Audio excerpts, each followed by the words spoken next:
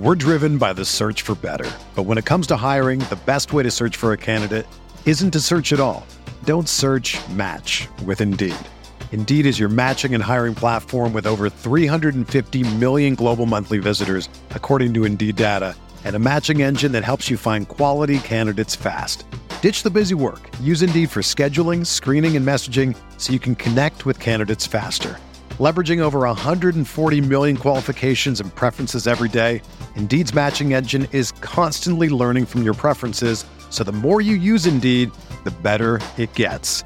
Join more than 3.5 million businesses worldwide that use Indeed to hire great talent fast. And listeners of this show will get a $75 sponsored job credit to get your jobs more visibility at Indeed.com/Blue Wire. Just go to Indeed.com/Blue Wire right now and support our show by saying that you heard about Indeed on this podcast. That's Indeed.com/Blue Wire. Terms and conditions apply. Need to hire? You need Indeed. This podcast episode is brought to you by Coors Light. These days, everything is go, go, go. It's nonstop hustle all the time. Work, friends, family, expect you to be on 24/7. Well, sometimes you just need to reach for a Coors Light because it's made to chill. Coors Light is cold lagered, cold filtered, and cold packaged. It's as crisp and refreshing as the Colorado Rockies. It is literally made to chill. Coors Light is the one I choose when I need to unwind. So when you want to hit reset, reach for the beer that's made to chill. Get Coors Light in the new look delivered straight to your door with Drizzly or Instacart. Celebrate responsibly. Coors Brewing Company, Golden, Colorado.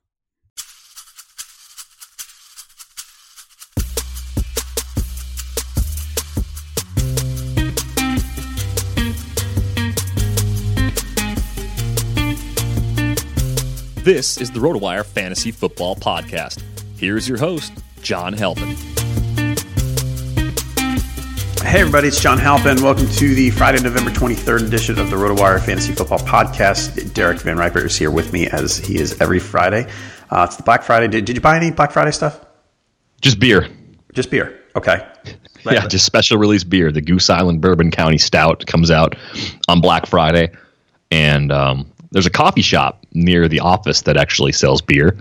So I went there on my way in, and lo and behold, they had some Goose Island Bourbon County Stout for me. So I bought a bottle of the regular and a bottle of the vanilla variant. Is this a widely released thing? Because I get some Goose Islands here, but is this like something I can get in Charlotte, do you think? I don't know if they send the Bourbon County Stout outside of the Midwest. I know even like the Chicago area versus Wisconsin, you get slightly different stuff because they put the regular Bourbon County Stout goes in a 4-year, I think it's Heaven Hill bourbon barrel. And the variant that's like the rare one is in, I want to say like 12-year barrels. So they're just more expensive and there aren't as many barrels available. So I think some of those are only released in Chicago. So I don't know if it makes it all the way to Charlotte. It's a good question. What's the alcohol content here? Oh, it's the low double digits at least, probably 12+%. So I'm not sitting here having 3 bottles of that on a Friday night. No, it's it comes in like a pint-sized bottle, like 16.9 ounces. You could drink the whole bottle in one night by yourself. You will be feeling really good. It's probably meant to be split with another person. All right.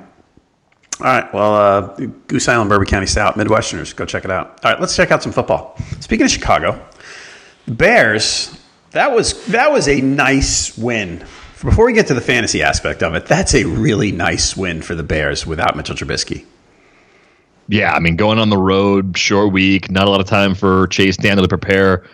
They threw it a lot more than I expected. I thought they were going to go real heavy with Jordan Howard and Tariq Cohen on the ground. So they did it with an unusual game plan, and I don't think any Bears receiver actually went over 50 yards through the air, but spreading the ball around worked really well. The defense played well, and it was kind of a typical Bears win, just in a situation with the backup quarterback, which I think it's always a good indicator of a coach's overall acumen when a backup quarterback can come in and play well, especially on short notice like that.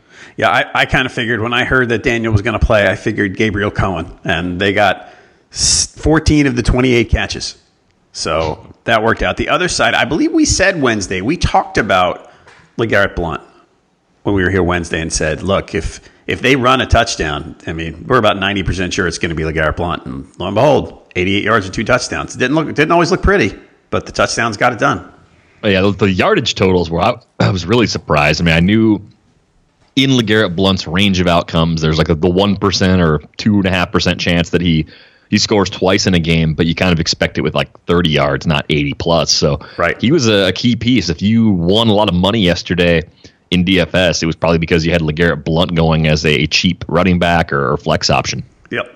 All right, the other thing, that pick 6 by Matthew Stafford, I kind of thought my picks for the week, I switched to the Lions when I heard the news, and that they seemed to be looking okay until Stafford threw that just horrendous pass. Yeah, that was sort of the dagger in this game, and I stuck with the Bears in spread picks for the pentathlon. I think it's just I believe so much more in Nagy than Matt Patricia that I couldn't get past that, even with right.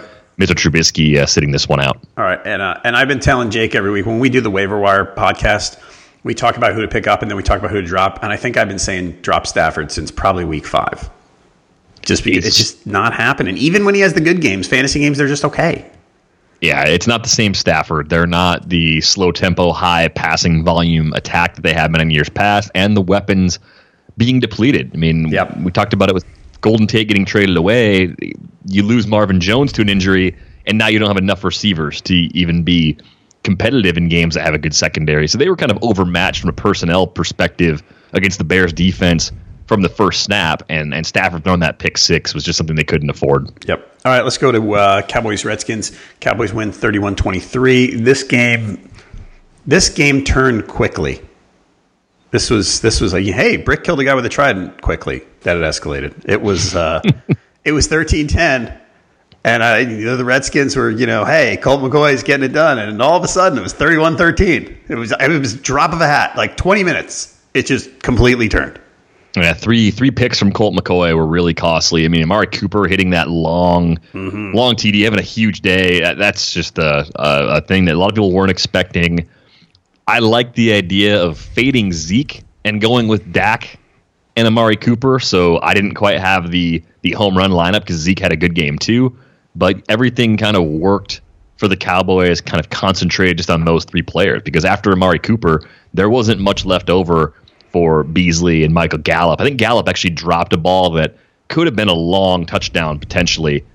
So that was kind of a tilting moment for me as somebody that went with that Dak, Cooper, Gallup stack. But Dallas played really well. And the way the division's playing out, I mean, certainly it looks like the Cowboys have a good chance to win the division. I still think the Eagles are the second biggest threat to them because the Redskins are one of those teams that's so decimated by injuries. You could see them winning maybe one game the rest of the season, and it wouldn't be that surprising. So can you tell my kids that the Giants aren't going to win out? Because I tried and they won't listen.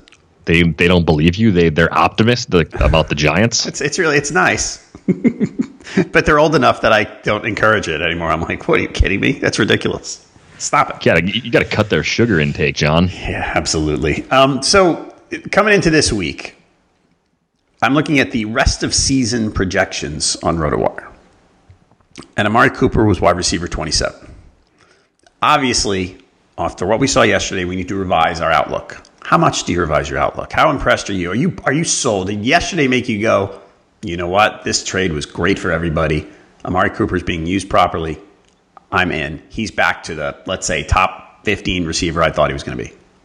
I mean, he's been targeted at least 8 times in 3 of the 4 games that he's played for Dallas so far. So there was indication there that they were definitely making it a big priority to make him the focal point of their passing game. And the crazy good game yesterday is only going to draw people back in.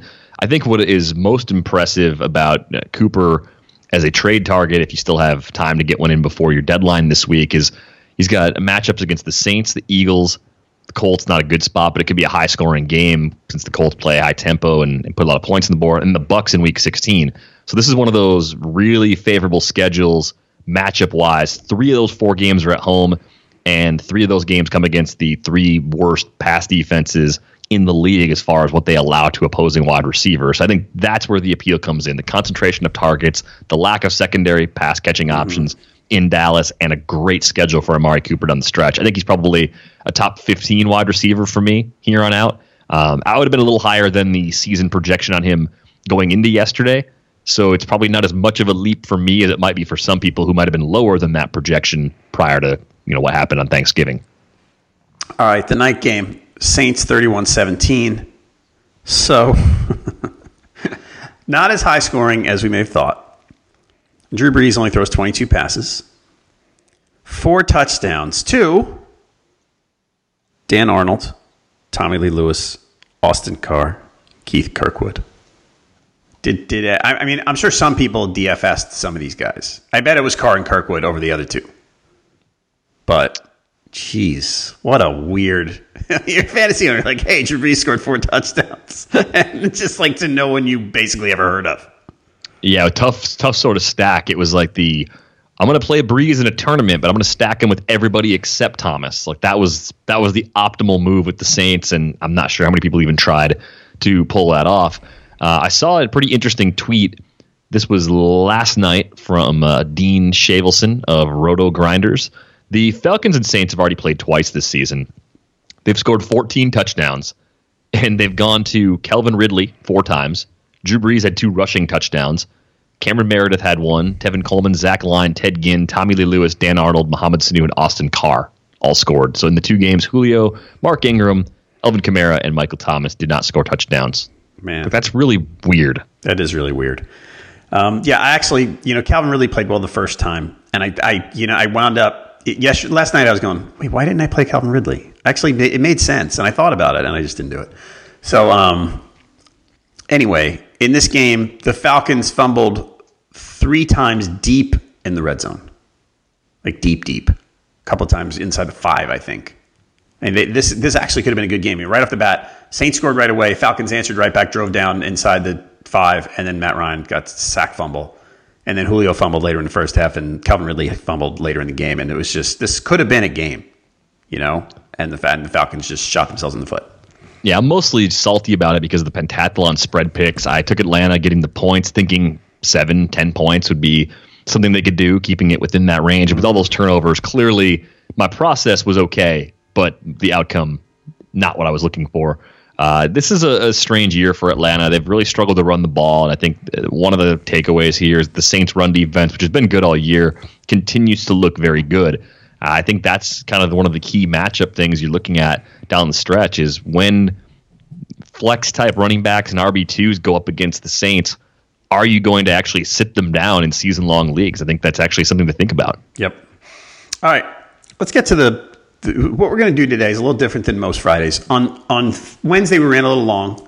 So we're going to cover if you want to go listen to Wednesdays, we do game-by-game preview. So we're going to do let's say the back half of the game-by-games. If you want to see the front half, you can go to our Wednesday show. Whatever games you don't hear now, you can go to our Wednesday show. But we're going to go through these games. First, check us out on Twitter. Derek's at Derek Van Riper. I'm at JHalpin37. The main account is at RotoWire. Pats, Jets, Gronk's back. Darnold's out. So McCown's going to play. I mean, is this game... I'm trying to think who's that interesting in this game. Julian Edelman's a guy whose name you don't hear about much right now. And I feel like we don't... He's sort of back to what he's always been. And this is a very subjective thing to say, but I feel like nobody's talking about him. Yeah, he's just one of those players that when he's doing what he's supposed to do, no one really seems to care. The takeaway I have, 3 straight games with 10-plus targets. Like, that's tremendous volume opportunities for him. He's 7,000 on DraftKings. That's the site you'd like him a little more on of the 2 big DFS sites. And yet he does feel like a contrarian play somehow. And I think part of it's that the Patriots offense hasn't been explosive through the air with touchdowns, multiple touchdowns week in and week out. And Tom Brady's priced up as the most expensive quarterback on DraftKings. And somehow Brady Edelman or even Brady Gronk feels sneaky to me. The biggest issue I have is that I don't know if the Jets can do much to make it interesting, but New England's one of those teams that doesn't care. They got embarrassed in their last game before the bye. They've had extra time to stew over it and to game plan for a banged-up Jets defense. So I like tournament lineups especially that build around either Brady and Gronk, Brady and Edelman. or Brady and Josh Gordon. I think Gordon's going to be the most popular of those three pass catchers by a decent margin. If you don't like the script, if you think New England's going to run it a lot, if you're worried about Brady's health, Sony Michel is also very affordable too. And the way they were using him before he got hurt is enough for me to say, you know what, this is an opportunity for him to get high double-digit carries again. 16, 18 carries seem like a kind of a lock for him, with the potential for a bit more as their 10-point favorites. Back to Edelman. In 6 games, he's had 11 red zone targets. That's where all of Gronk's red zone targets have been going. Mm-hmm. I don't know how much it'll change, but only 2 touchdowns in the 6 games, but a lot of red zone targets there. Also, one other thing about this game. We're going to talk about one of the other players later who I like, but the Pats, there seems to be, like you said, Brady was priced up. Now, I look at this game, and I know the Jets have turned into a real dumpster fire lately. The Pats have struggled on the road. They're 2-3 with 3 bad losses to the Lions, Jags, and Titans. And the 2 wins, well, they beat the Bears, which is a nice win. It was close. And the game against the Bills, I remember talking about it with you. It was closer than the score suggests. That's a game that the Bills were giving them a hard time. Like, I don't think this is a cakewalk for the Pats at all.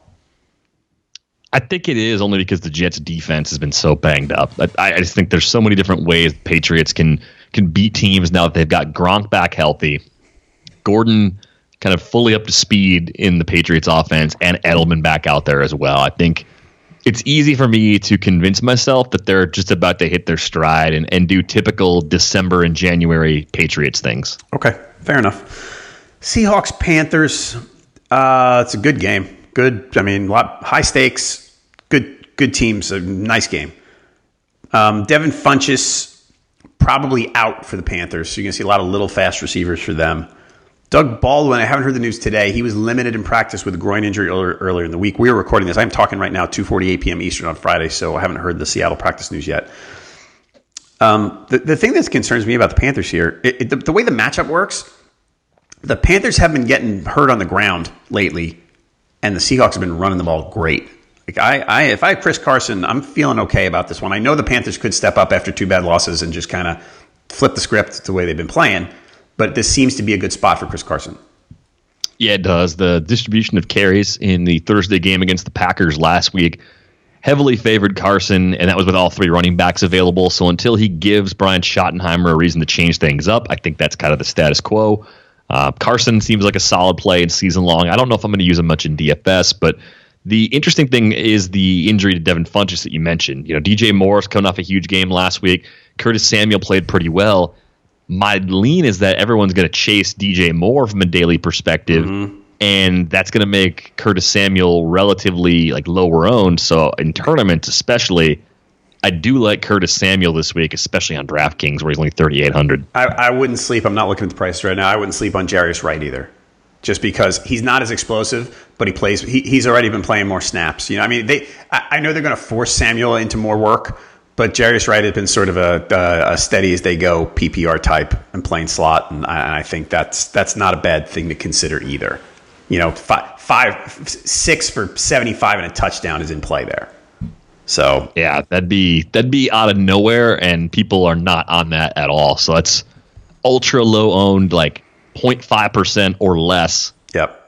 At the expense of everybody going after one of Moore or Samuel or even Greg Olsen instead. I mean, Greg Olsen, everyone's target floor just gets bumped up a little bit without Devin Funchess out there. It's not that Funchess is such a monster that there's a lot to go around, but those slight differences make each of those 3 guys a little more interesting to me. Yeah, but to what you said, DJ Moore, after last week and with the news of this injury, he is going to be a very popular guy.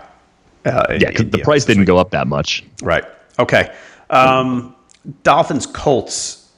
Ryan Tannehill's back. Does that do anything for you? Right now, they've got receiver injuries, by the way. Parker and Amendola, questionable. I don't know exactly what that means. It doesn't. I don't feel like I have a gauge one way or the other on how serious those are. But does Tannehill returning do anything for you, for anybody in this game? It changes Kenny Stills because Kenny Stills with Brock Osweiler was a ghost. He had an injury that knocked him out for a game. But in the games that we saw Brock Osweiler under center, Albert Wilson had that week where he helped somebody win the Millionaire Maker. and Amendola underneath got a lot of targets, but there just wasn't really anything there for Kenny Stills. He's under 4,000 on DraftKings. In the games that Ryan Tannehill has played this season, he's gotten a 20% target share twice in those 5 games, and he's got a 13% target share in each of those 5 games. So he's pretty heavily involved, whereas with Osweiler, he was kind of in that 5 to 8% range most weeks, and he kind of topped out at 10. We know Stills doesn't need a lot of targets to be productive, but I think Tannehill will push the ball downfield a bit more. They're going to have to. I mean, they're going up against the team in the Colts that's the highest implied total on the main slate, and the Colts play at a fast tempo as well. So that's going to probably leave the Dolphins in a situation where they get to run quite a few more plays than they ordinarily would want to. So I think the biggest winner with Ryan Tannehill coming back is Kenny Stills, and I absolutely like him in tournaments this week. Okay. The other side of this one, Marlon Mack's this is a sweet spot for Marlon Mack. And the price is not high. Cheap on both sites. They're favored by more than a touchdown. He should be close to 20 touches. He's had a couple of huge games in similar setups against the Bills and the Raiders this year. The Dolphins have allowed more than 1,200 rushing yards through 10 games, third highest in the NFL, 1,228 to be exact, and 509 receiving yards to opposing backs, which is also in the bottom 10 league-wide. So the setup is really good. Sure, Nyheim Hines is going to catch some passes, but I think Marlon Mack gets you 18-plus touches really easily. I like him on both sides. I think he's actually a cash game play, either as a flex, a second running back, as a way of opening up some salary elsewhere. Okay. Cardinals-Chargers. So this game, last I checked, was a Chargers, so the implied point total here, I don't have it in front of me, but at Chargers minus 12 and an over-under of 42.5, it's something like 15 for the Cardinals. 15.5, whatever. Is there any, you're probably playing DJ and Fitz, but this isn't a week to reach on Christian Kirk, right? No, I don't think you have to go out of your way for Kirk. I think with 2 teams on bye only, like you've got most of your season-long roster available, so you're probably not playing him there. The Chargers are pretty good against the pass, an 88.1 passer rating allowed this season. I think this line's a little bit wrong. I think the Cardinals are a different team now that Byron Leftwich is calling plays. They didn't keep it real close against the Chiefs, but they didn't get completely blown out either. Right. And I think the Chargers are they're more liable to make mistakes or to not just be completely dominant offensively in a given week. So I think Arizona actually can, with the 12 or 13 they're getting in many cases, end up being the correct spread pick. And along with that, I just think you get a really nice spot for David Johnson. 20-plus touches seems like a lock. He's pushed his way back into cash game status again. I just think the thing about the Cardinals is that everything's kind of concentrated on Johnson and Fitzgerald again, which makes them a lot more predictable from week to week. Yep. The other side of this one, the Chargers, Melvin Gordon's in a perfect spot. The spread, the workload, the whole bit should looks great.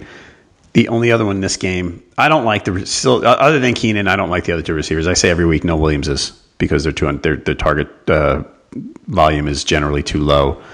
But what about Eckler? We've got him 31st.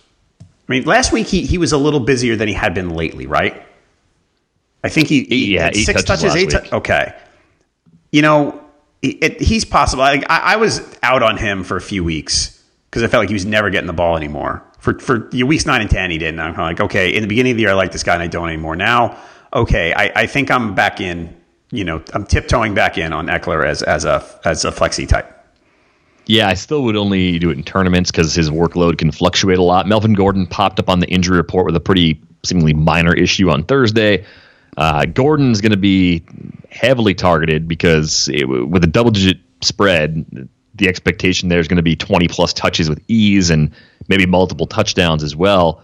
Eckler's a good way to get cheap exposure to the Chargers. Throw him in that flex spot. Hope he catches a few passes. Hope he breaks either a long run or takes a screen to the house. And it could be a difference maker at the low price. But the general approach I have with the Chargers passing game would be if you want to use Rivers at a fair price, he's only $5,800, pair him with Keenan Allen, you're probably better off doing that in a tournament this week than in a cash game simply because the Cardinals, even if they keep it close, are probably going to play at a slow tempo, probably not push the Chargers into a shootout scenario.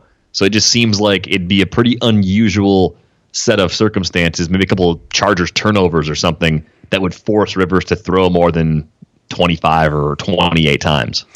All right, let's go to Steelers Broncos. The Steelers are just, they're so predictable fantasy wise. Like it's hard to talk about them because the only question you ever have is the tight end. Everybody else, I'm starting the four main guys, and I'm never thinking about sitting them, and that's that. Vance McDonald, in or out? I think Jesse James has 7 targets over the last 4 games. During that span, McDonald has 19. I think he's kind of taken over that job. Okay. Other side of this, does Royce Freeman get busier? No, I don't think so. I think it's still kind of like a 55-45 or 60-40 split favoring Phillip Lindsay because of the passing down work. Lindsay just looks good, and until an injury or something changes, I just think Royce Freeman is going to be a frustrating player because he's good enough to play more, but Phillip Lindsay is good enough to stay on the field. Phillip Lindsay, he's one of those guys, he just jumps off the screen when you watch him. He looks so fast on TV. Mm-hmm. He really does. I like watching him. It makes you wonder, like, what? I guess. Well, he wasn't a 7th rounder. He was a free agent, right? I think undrafted free agent out of Colorado State. Hold on, I'm going to look this up because I don't want to misspeak on that. One of the Colorado schools, I thought. I think it was Colorado State. He was University of Colorado. Oh, okay. I was wrong. Even as I tried to talk myself into knowing what I didn't know. Yeah, he was. You think, you look back, you see that they drafted him, or they got him, and then you go, oh, why did they draft Freeman in the 2nd round? It's easy to say later. You get the second guy later. You go, well, yeah, I mean, he's good too, so let's get him. So yeah, it just worked out really well. I mean, I think they're in a really nice spot with those two guys because Freeman's good. And he was an undrafted free agent, by the way, Lindsay. So, but yeah, Freeman's good. I like him too. It's just that it's a weird for those of us, people who were pegging him in the 4th, 5th round. I mean, you kind of didn't see Lindsay coming.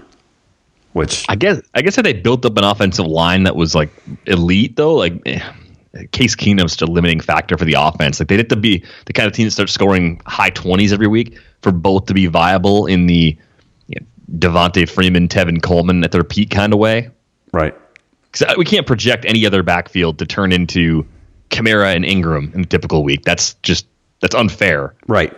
But maybe there is some kind of scenario next year with the right move at quarterback, with healthy and elite offensive linemen where they could both be productive week to week. But in the current form of that offense, I think Royce Freeman is going to be a really frustrating play now that bye weeks are almost over. Okay. Next up.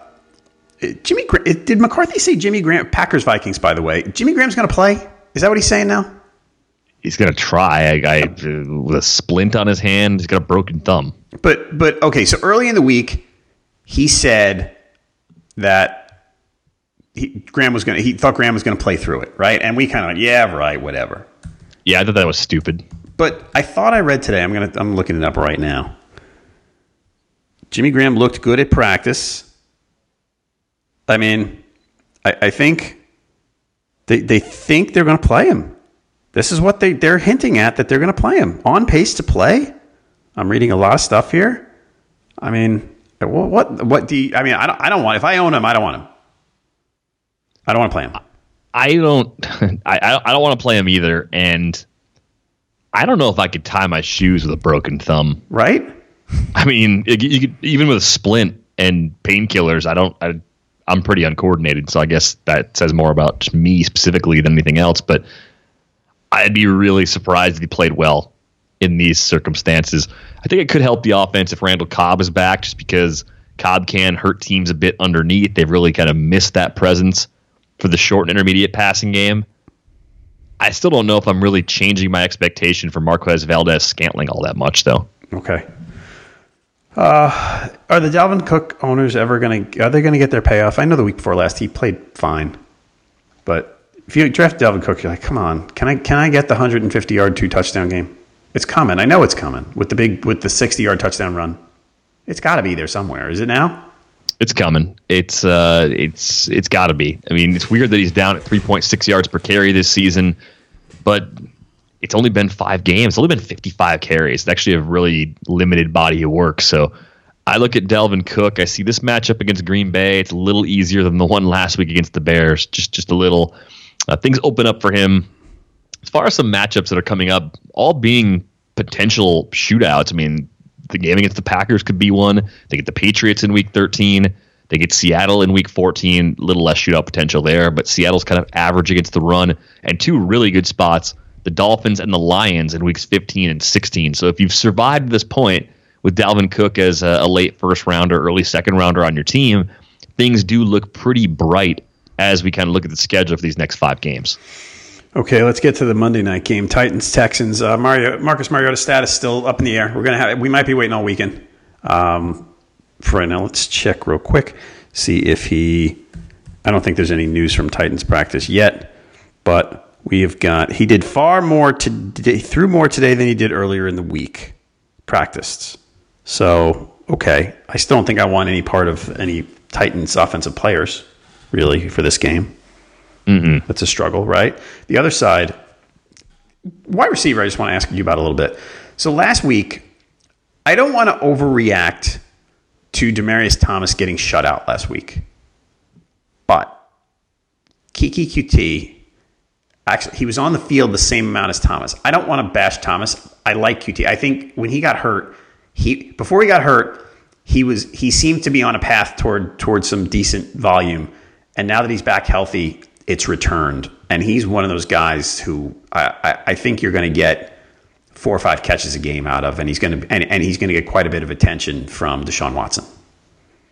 Yeah, I think he's kind of going to be the 2A, and Thomas is kind of the 2B. This is a great DeAndre Hopkins week, though. If you're going to play the showdown slate on Monday night, loading up DeAndre Hopkins in the captain spot is something I would definitely think about doing.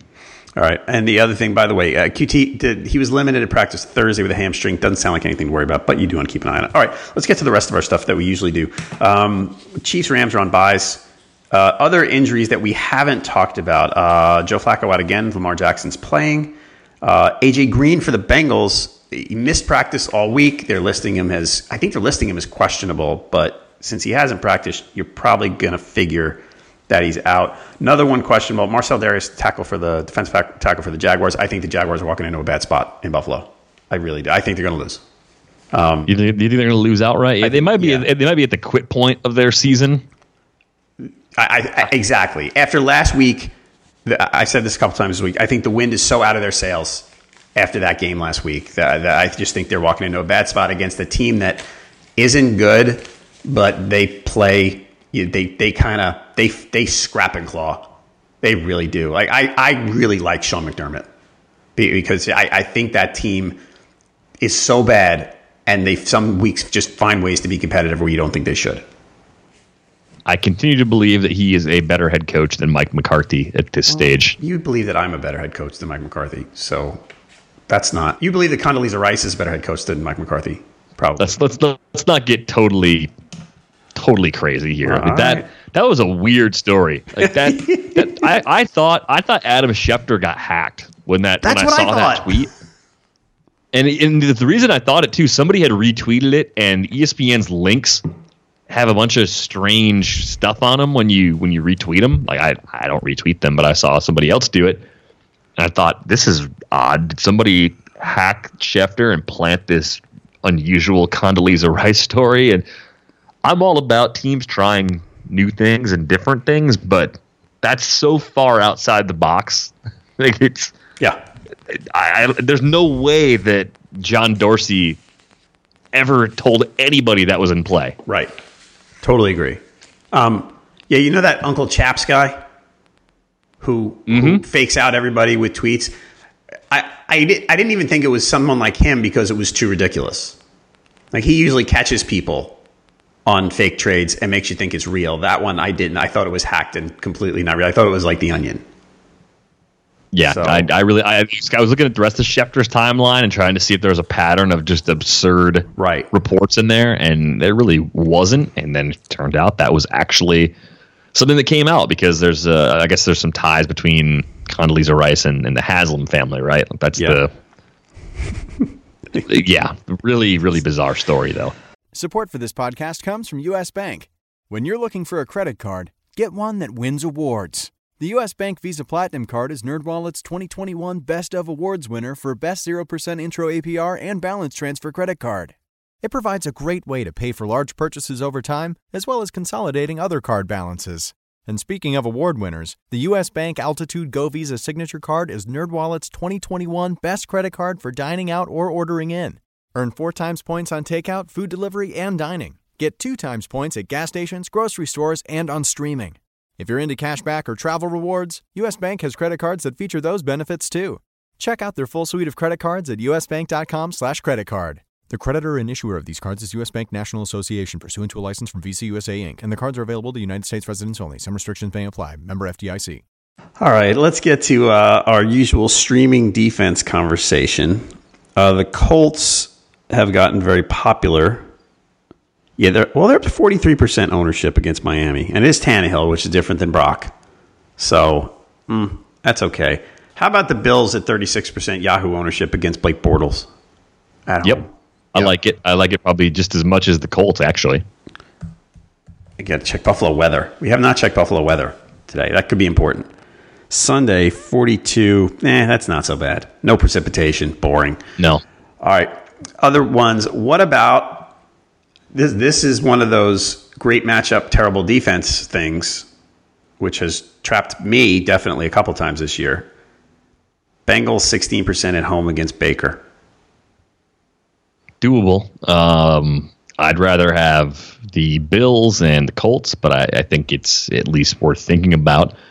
It's kind of interesting to me that Eagles are available in 35% of Yahoo leagues. I mean, that's not low owned, but I know they're messed up in the secondary, but do you think Eli having to drop back a little more, maybe gets sacked 4 or 5 times and stares down a receiver and offers up a pick or two? That's always in play, yes. But yeah, their secondary is in such bad shape right now. I mean, I think they're down to 4th and 5th corners, something like that. It's bad. The other one here, we need to remember, so Nick Mullins had the really good first game against the Raiders. The second game, he threw 2 picks, but he wasn't terrible against the Giants. Now he goes on the road. I know he's playing the Bucs. We need to remember that he was a practice squad quarterback who was an undrafted free agent, and I think there were a bunch of picks in the preseason. I mean, as bad as the Bucs can be on defense, it's possible. If you're scrambling for defense here, and you know your usual one is the Seahawks, but you don't like where they are this week or something like that. It's possible, right? It's possible, yeah. All right, that's all you're giving me. Okay. But I actually think Nick Mullins is more likely to destroy the Tampa Bay defense than the Tampa Bay defense is to destroy Nick Mullins. Yeah, true, which we'll get to, and I'm playing both sides of this one because I'm trying to find streaming defense options. Okay, I don't love any of them. I like the Bills. I don't really like the other two, but you know, you're gonna get middled, aren't you? I might get middled here. Yes, I mean, I'm looking at the other ones, saying, "Well, the Packers, I don't want them," and the Seahawks, I don't want them. So, all right. So our position by position, hey, break glass in case of emergency, guys. Lamar Jackson is still 39% owned on Yahoo. I mean, come on, people, do better. It's just get the guy. I mean, if you have this week. I'm trying to figure out any quarterback. If you have Deshaun Watson starting this week against the Titans in a game with an over-under of 41, I get Lamar Jackson. Like, he's a better play. Deshaun didn't run last week. He's not running that much anyway. The numbers haven't been there. All right? I mean, I have Lamar Jackson higher than you do, I think, and I have him higher than most, and that's okay. Maybe that's wrong, but he's just better. He's better than Kirk Cousins this week, right? Yeah, he's comparable to Cousins at least. Okay. I don't know why he's not owned. The Packers are going to look like total clowns. They might. Right. Their secondary, when they're missing anybody, their secondary just starts to leak like crazy. Okay. This is a big game for Minnesota and Green Bay. Yep. It's huge. I mean, they're 5-4-1 and 4-5-1. If the Packers lose, it's kind of done. It's done. Exactly right. I mean, I want Lamar here. The other one, back to what we talked about a minute ago, Mullins is 12% owned. I mean, if you're scrambling and you can't get Lamar, would you rather start? Okay, here's one: Mullins or Case Keenum?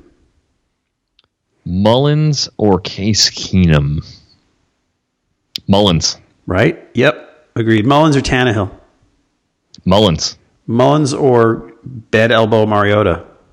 Mullins. Right. So if you're in a 2 quarterback league, or if you're struggling with, Mahomes or Goff not playing, Mullins is not a terrible option. And yes, he could get pick sixed against the Bucs because he's a rookie playing in his third start, but that might not matter. He still might put up good numbers. Mm-hmm. All right, running backs. This is slim pickings right here because everyone got Edwards this week. He's up in 60% ownership or something. I mean, there's not a lot of good options. The only one I came up with was if you think that the Jets are going to get beat bad by the Pats, Elijah McGuire is 13% owned on Yahoo, and he's getting the ball enough to be interesting. I've done worse. Yep. 10 touches, 9 touches in his first 2 games. So yeah, I think that's a safe kind of floor for him right now. Right, and I would think he might catch more balls, especially if they're down by 2 touchdowns, which I'm not sure they will be. But all right, there's no other running backs down in the low ownership level that really. I mean, they're terrible. It's a bunch of terrible options. I mean, if you got another one, go for it. But you could maybe take a swing at Alfred Morris. He's under 20% owned. And Breida's going to get probably 2 carries to every Morris's 1, plus all the passing down work. But if you're buying into San Francisco's offense, keeping pace, putting 25 points on the board, there's a shot that Morris does like a 10 for 50 in a touchdown kind of thing. Okay. Wide receiver, we talked about Christian Kirk. We're not too excited. He's 37% owned. I mean, this is an emergency situation. Randall Cobb might play. Does that do anything for you? He's 36% owned on Yahoo. I think he'd be okay, as a flex if you're kind of in a pinch, but I don't know if you expect much more than that. Kind of puts him in the 35 to 40 range among wide receivers. Okay. And the last one I came up with Doug Baldwin, iffy. David Moore at 9% ownership, maybe kind of, sort of. I think Moore is going to be on the outside a lot, though, so he's going to draw one of the 2 top Carolina corners, whereas Baldwin, if he's out there, runs a lot of routes out of the slot. Yep. And I think that actually gives him the better matchup, so I'm not crazy about Moore this week. I know the targets have been kind of interesting with him, but I would probably err on the side of caution with expecting too much from him in that matchup. Okay. By the way, Jim Wyatt from the Titans website that quotes says Mike Vrabel expects Marcus Mariota to be the Titans starting quarterback at Houston on Monday night. Yeah. Speaking of that, Jonnu Smith, 19% owned a tight end.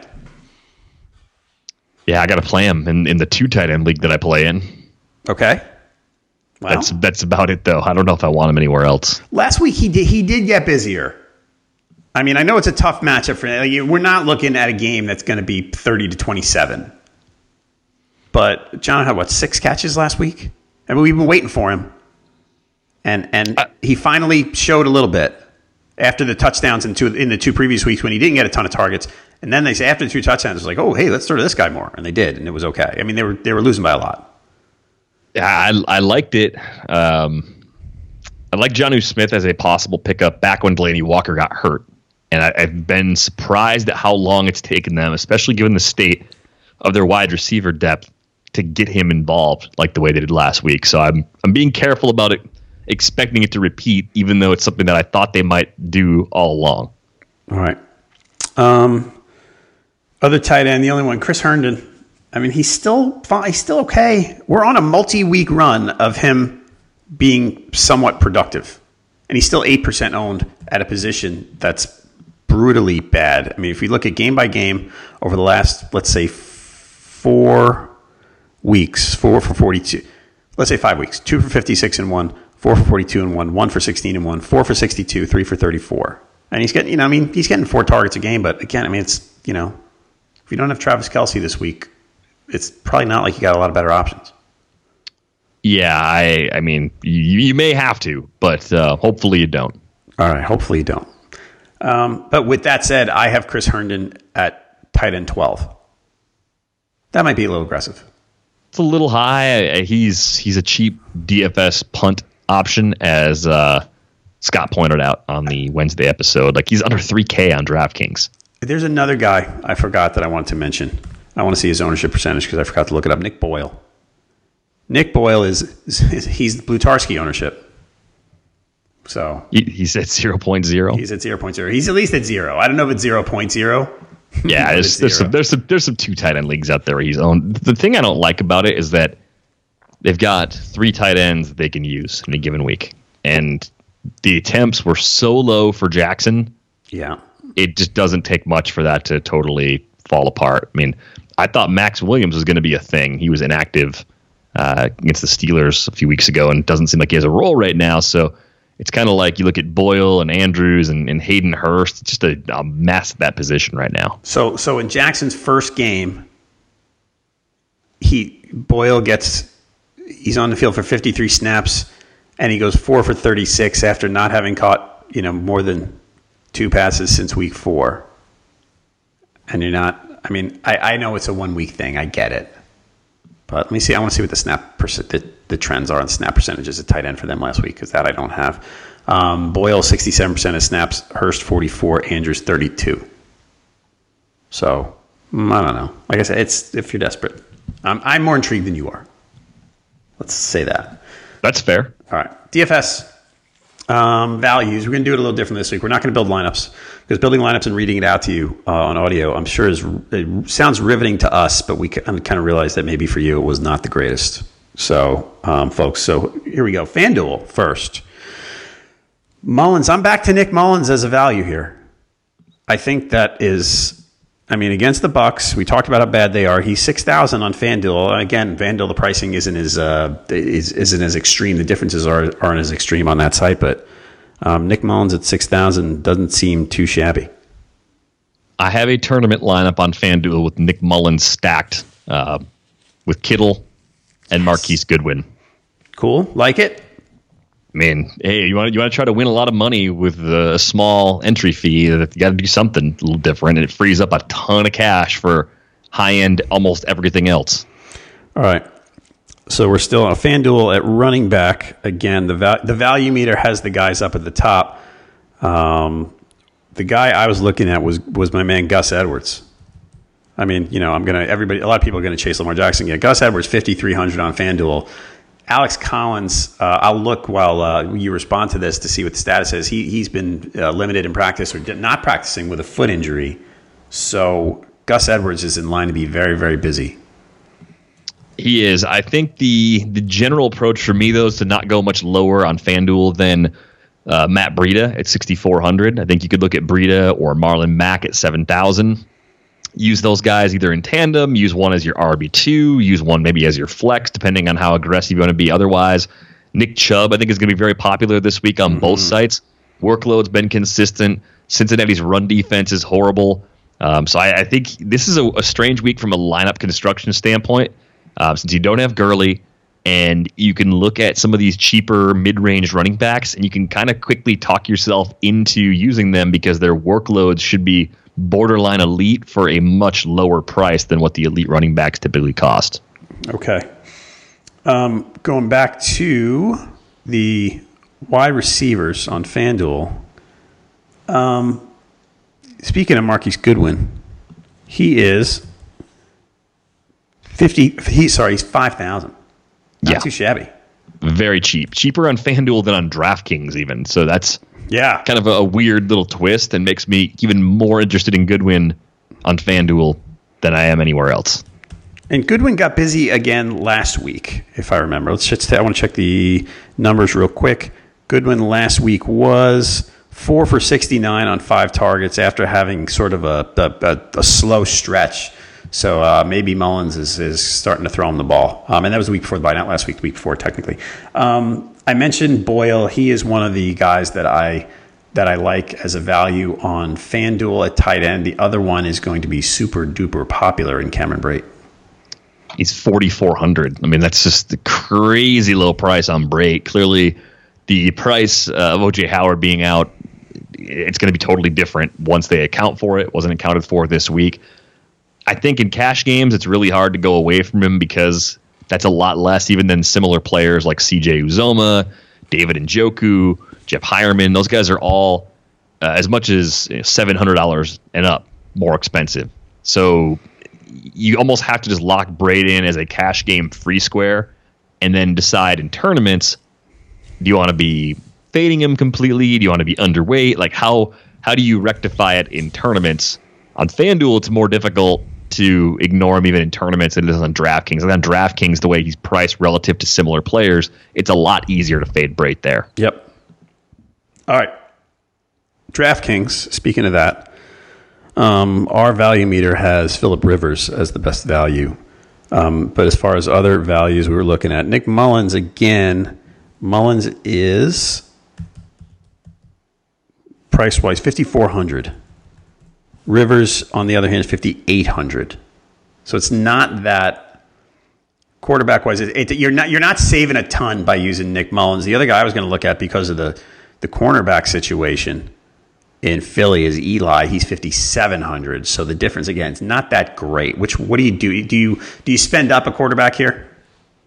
I'm more inclined to just kind of lean on like a Jameis or maybe even an Andrew Luck in cash games, and then for tournaments, maybe going down a little bit. I mean, I think Rivers in tournaments makes sense if there's some goofy scenario that causes him to air it out more than expected. He can get you multiple touchdowns, even without a lot of attempts. He's done that a few times this year. It's just risky. The price is right, so you can justify that. Going back to Mullins for a second, $5,400 is not dirt cheap on DraftKings, but it's cheap considering the quality of the opponent.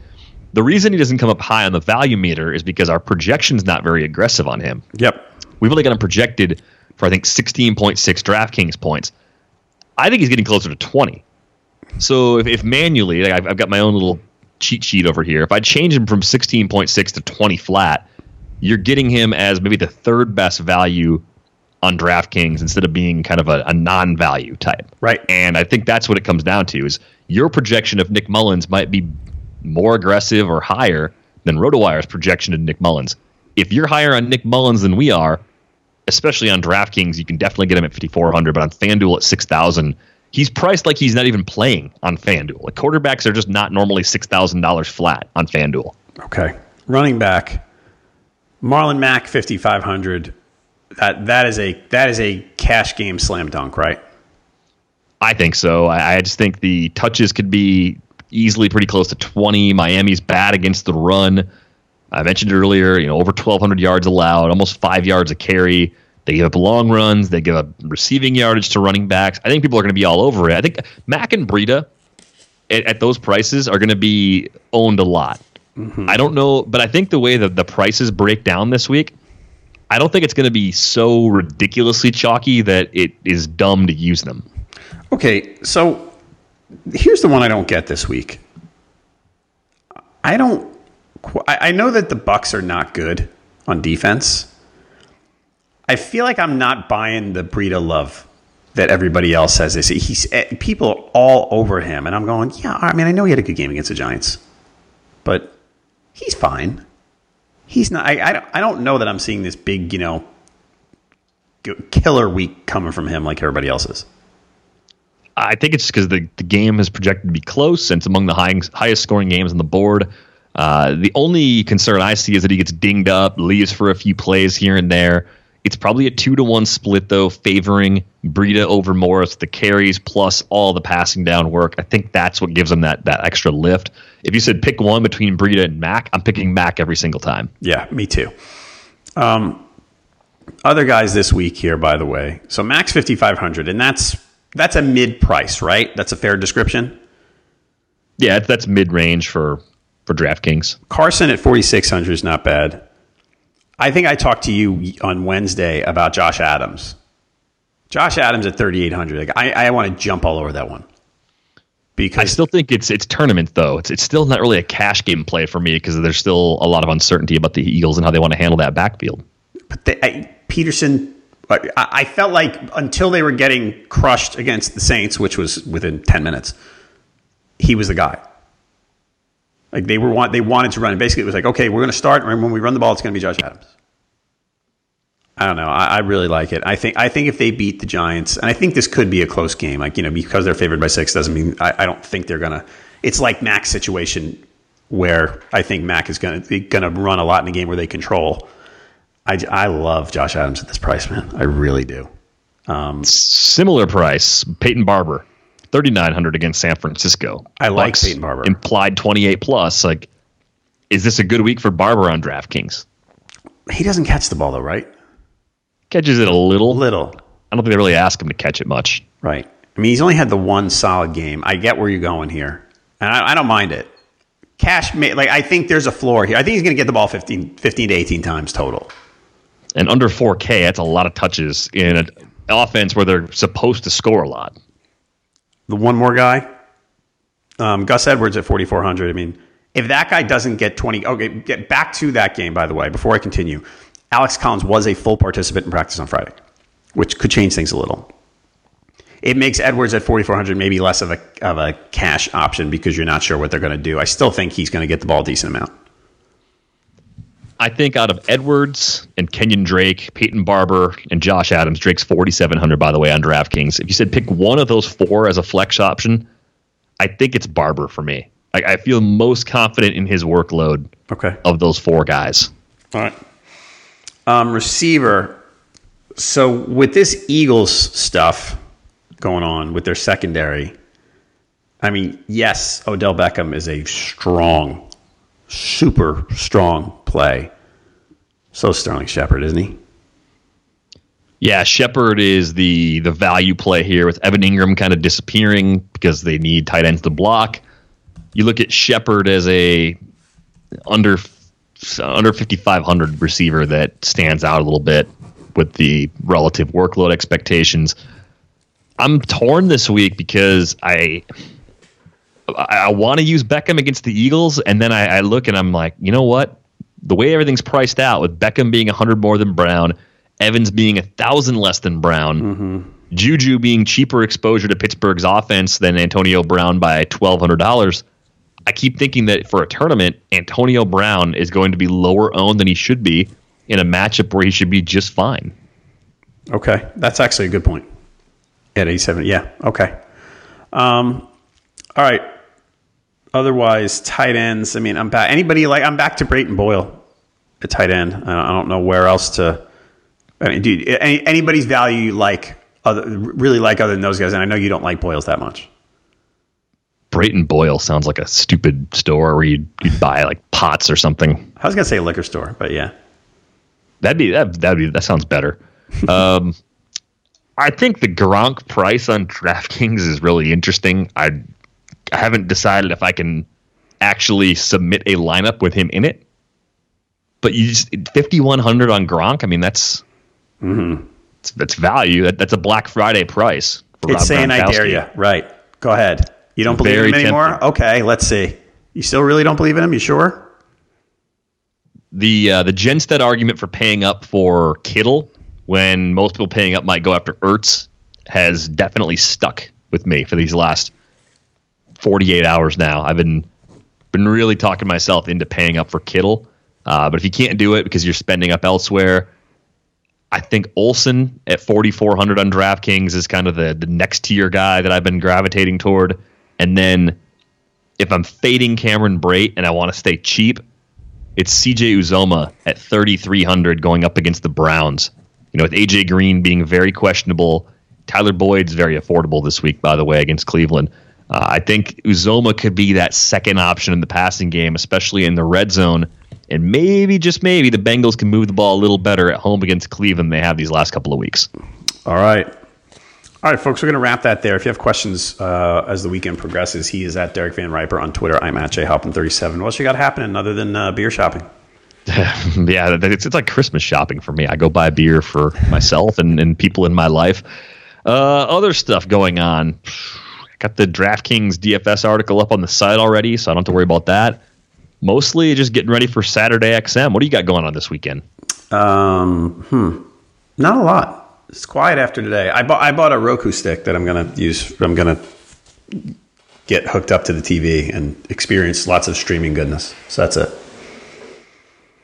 Did you get any other Black Friday stuff? Actually, I want to get the Amazon Ring doorbell, and there's a deal with the Amazon Ring. It's a cheap Amazon Ring, and they're throwing in an Echo Dot for $139. So I'm buying. I'm not a fan of the smart speakers, as they're called. How many? I know we're being monitored all the time anyway, but I guess I'm trying not to add to more devices to continue monitoring me even more than I'm already being listened to and watched. How many Echo Dots do you think are in my house? You got 4 humans in your house and 1 dog? Yes. I bet you've got like 2 already. Oh no, I've got 5. You have 5? Yeah. Well, we use them as you can use, in addition to the other, and I keep saying I don't use them enough. I use them to play music and as an alarm or a timer and alarm clocks, and that's pretty much it. Like they have so much more capability, but we use them as an intercom because I think I told you last year we bought a house it's a nice size house, and the kids kind of retreat into their hide. You wind up yelling upstairs, So instead of yelling upstairs, I get on the speaker. I'm like, hey, come on down here. So yeah, they have them in their rooms, and there's a lot of them. That's a good use. It is. We decided we screamed too much, so we wound up switching to Echo Dots and became further slaves to the Amazon universe. Well, my intention, if I ever have them, I'm going to learn how to rewire them so then Amazon has no idea what I'm doing and saying. I'm reverse hacking them. I'm going to find a way for it to transmit just some high-pitched squealing sound all day long, so whoever's trying to listen in is just getting completely irritated. Yeah, I keep forgetting that I'm being listened to all the time. It's depressing to think about. So. Yeah, no, I mean, I try not to dwell on it, but that's one of those products that people are excited about it. My brother gave one to my parents for Christmas. I really didn't want to ruin Christmas and be like, "Hey, Beef, I think that's a stupid gift." I didn't do that. I mean, if you don't, some people don't have anything to hide. Like I really don't have anything to hide. I just don't want to be listened to when I'm at home. That's all. Okay, that's fair. What did you say? What is your brother's name? We call him Beef. His real name is Jordan. Okay, Beef. Yeah. Is he a thick guy? Is it that reason? He was a very pudgy toddler. So it's a lifelong nickname. Yeah, I mean, I don't know. Like my family history. Like if you took me, my dad, my grandpa, and when he was still alive, my great grandpa, and you kind of put us in a line. I was a skinny little kid at the time. My dad was skinnier then than he is now, and my grandpa's kind of got a bigger belly, and then my great grandpa was like all belly but skinny everywhere. You would just see like the evolution of like the gut over the generations. My brother picked that up as like a 3-year-old. Like as a 3-year-old, he was shaped like an old man with just all gut. It didn't make any sense. Like children should not have beer guts, but my brother had one. We don't know how. He kind of grew out of that, like baby fat or whatever that is, but. He picked up that nickname because he had these like really chunky cheeks as a kid. That's outstanding. And now it's a family name. Everybody calls him that? Yeah, I mean, we thought he would put it on his wedding invitations and stuff, but his wife kind of she calls him Jordan. She does not call him Beef. All right, that's a good name. That's a good laugh to wrap this up on a Friday. Okay, folks, listeners to the podcast can get a free 10-day RotoWire trial at rotowire.com/pod. No credit card required for that. That lets you check out nearly all the features on the site. Take a look now, rotowire.com/pod. Please leave us reviews and ratings wherever you're listening. We always appreciate that. And thank you for listening to this edition of the RotoWire Fantasy Football Podcast. Tim and I will be here Monday morning to review the Week 12, the Sunday game. So please come on back then. For Derek Van Riper, I'm John Halpin. Hope you had a happy Thanksgiving and good luck in Week 12.